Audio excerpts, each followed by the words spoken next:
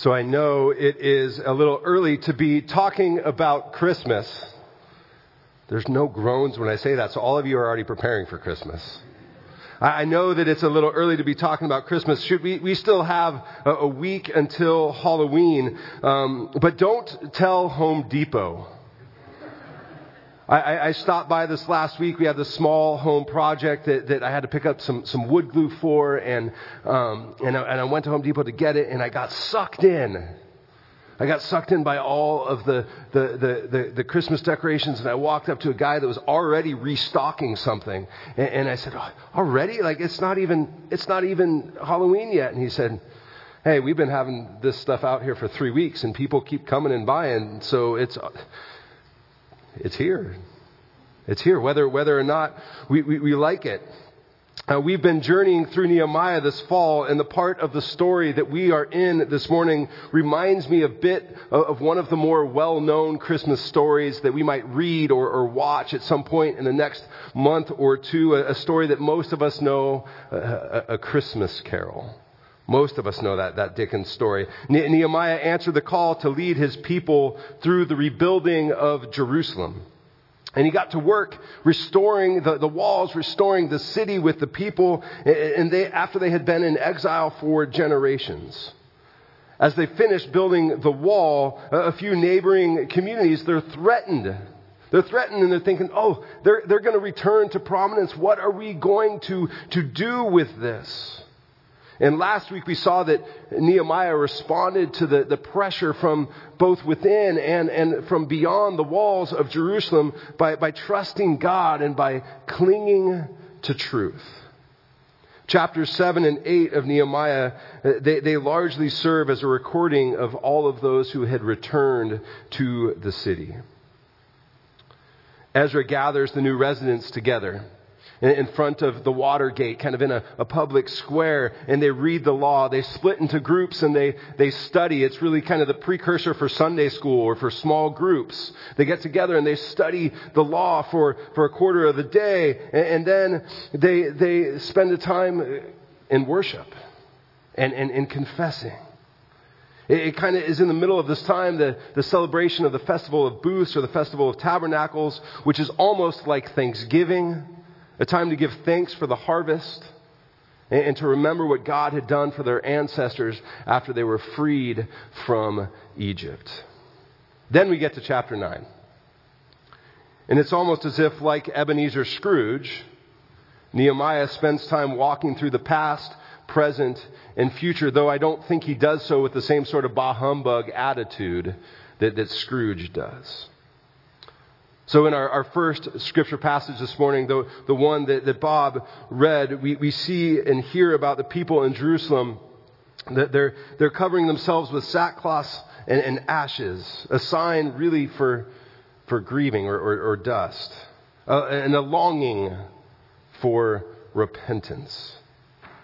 Then the priests or the Levites, they call out and they invite them to turn their mourning into a celebration of sorts. There had been difficult times in the past throughout their history, but in the middle of all of the difficulties that they had experienced, God had remained faithful, and they were reminding themselves of that reality. And so they cry out, "You alone are Lord. You made the heavens, even the highest heavens, and all their starry host, the earth and all that is in it, the seas and all that is in them. You give life to everything, and the multitudes of heaven worship you. You are the Lord God who chose Abram and brought him out of Ur and the Chaldeans and named him Abraham. You found his heart faithful to you, and you made a covenant with him to give his descendants the land of the Canaanites, Hittites, Amorites, Perizzites, Jebusites, and Girgashites." See, Bob, they're hard there too. "You have kept your promise because you are righteous." They remember. They remember, and the next 30 or so verses contain a long litany of confessing for their ancestors. And we're going to get into this in a few minutes, what this actually means. But this confession, I want to make it clear, it is both an acknowledgement of sin and an acknowledgement of God's faithfulness.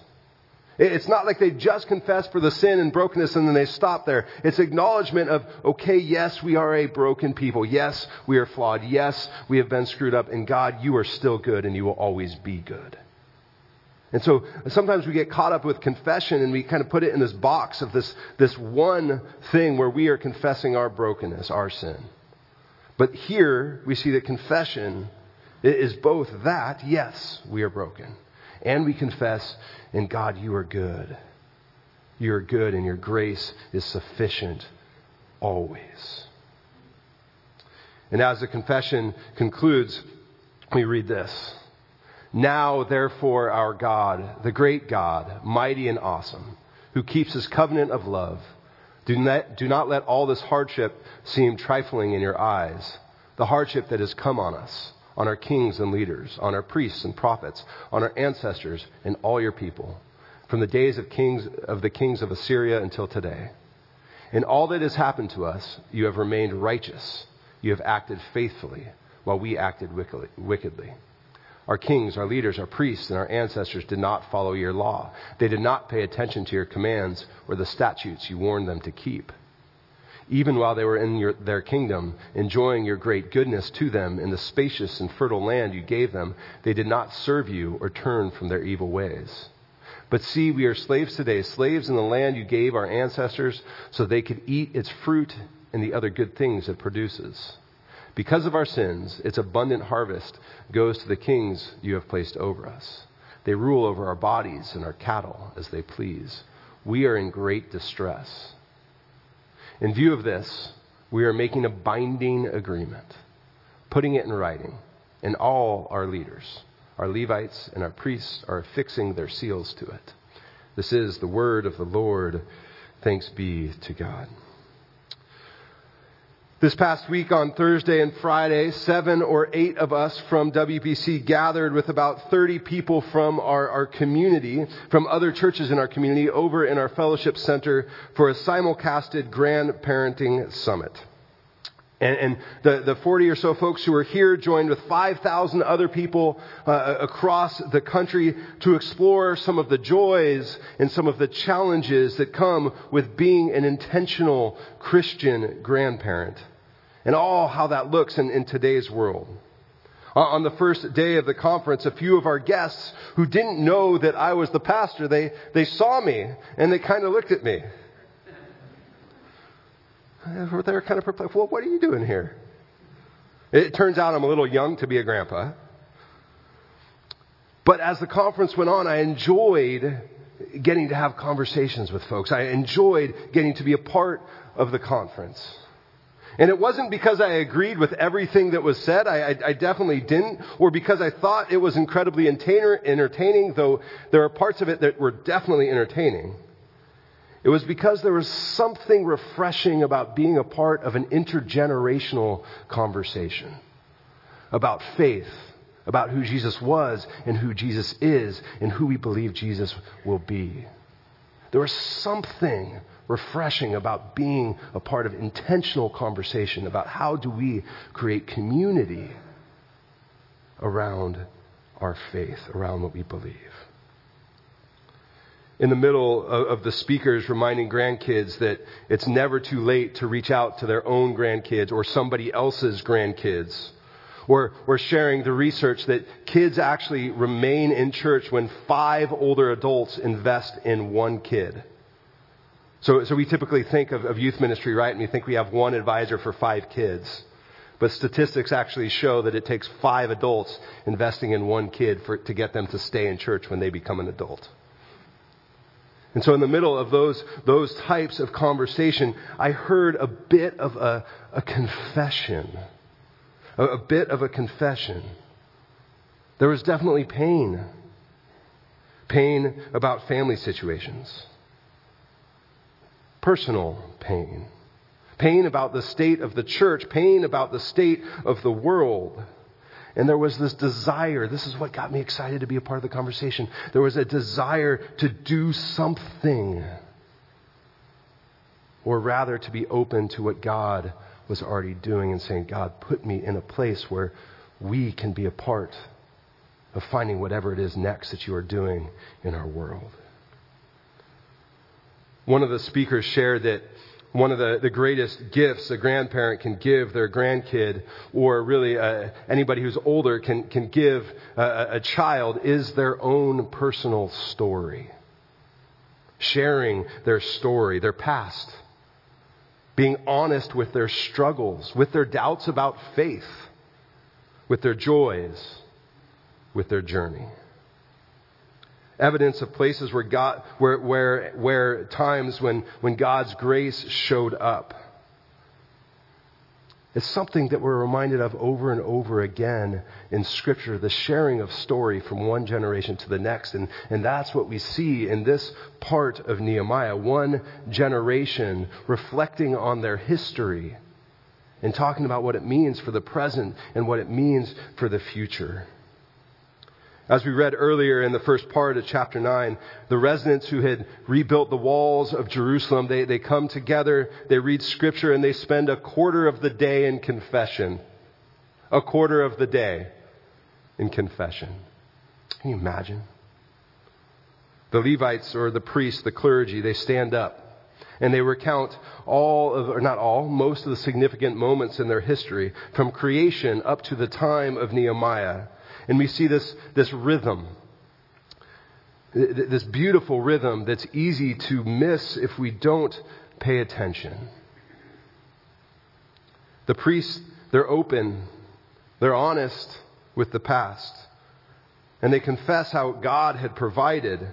They admit the ways that they historically had fallen short.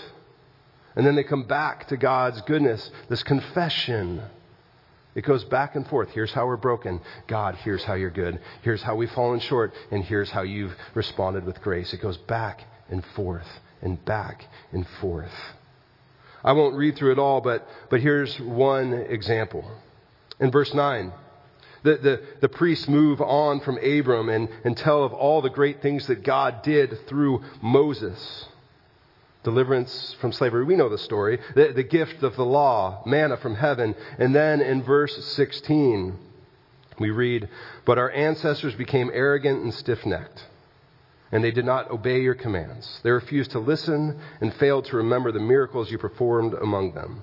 They became stiff-necked and in their rebellion appointed a leader in order to return to their slavery." They were broken. This is what they did. "But you are a forgiving God, gracious and compassionate, slow to anger and abounding in love." Do you see how that confession is? Yes, we're broken. But you, we confess, are a forgiving God, slow to anger and compassionate and loving. History reminds the priests of their imperfections, but it also reminded them that God always pulled the pieces back together. God's grace has always been and always will be sufficient. So maybe the application for us here is to spend some time being honest with our own past. To be honest with the places where there's been brokenness and hurt, maybe both here in our own church community, but also for us personally. We need to be honest with those places. That's a part of confession. But a part of that application is also not getting stuck there. Not getting stuck in that place. To pay attention as we look into our past at the places where God's grace was evident, even when we have to look a little bit harder to see it. And sometimes looking to the past reminds us that God's grace it's still on the move in the present. So as the priests continue their confession, their language shifts just slightly to their present situation, to their present troubles. It almost rings of Ecclesiastes. There's nothing new under the sun.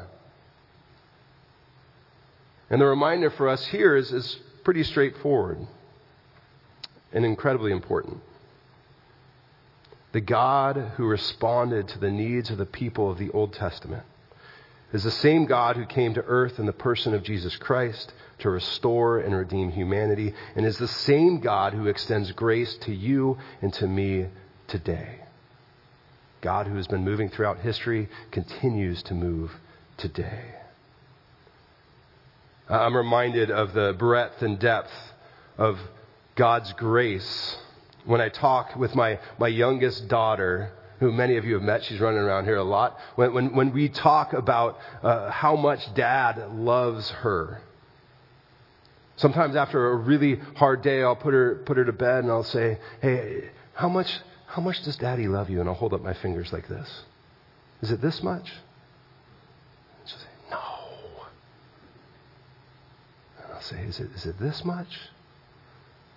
And she'll say, "No, Dad, it's more than that." It's almost like she thinks she's old enough now that she knows what's coming, so she just gets annoyed by it. And she says, "Daddy, you love me this much." She throws her arms open. I imagine God having the same sort of conversation with all kinds of people. "Do you remember how much I love you? It's not just this much." "But what about my brokenness, God? What about my hurt? What about our pains? Is it this much?" "No, it's not just that much. It's this much." We're invited to bring our whole selves to God, confessing who we are, confessing our brokenness, confessing who God is. And in the middle of it all, remembering that we are loved.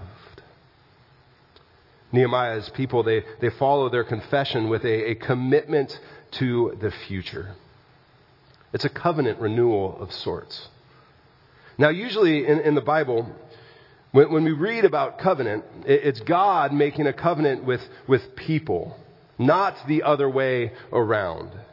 And there's a debate to exactly what is taking place here in the walls of Jerusalem, because remember that the covenant is typically God moving and the people responding. So what happens here? What happens in this place? I like to kind of think of it as a renewal of vows, if you will. It's the people saying, "God, we want to remember the covenant that you established, and we are going to commit ourselves to living and following, knowing that you have made a covenant with us." So we're invited to remember that God's grace was sufficient in the past and continues to be sufficient today. And we're also invited to respond to that grace, to respond and to live as a people committed to accepting that grace as we move forward. We're going to spend a good amount of next year, of 2022, journeying through Paul's letter to the church in Rome. And there's a line that Paul writes in the 5th chapter of Romans that I think captures this idea that God's grace was sufficient in the past, is sufficient today, and will continue to be sufficient in the future. And I love the way that Eugene Peterson translates it in Romans chapter 5. Hear this. Sin didn't, and sin doesn't have a chance in competition with the aggressive forgiveness we call grace.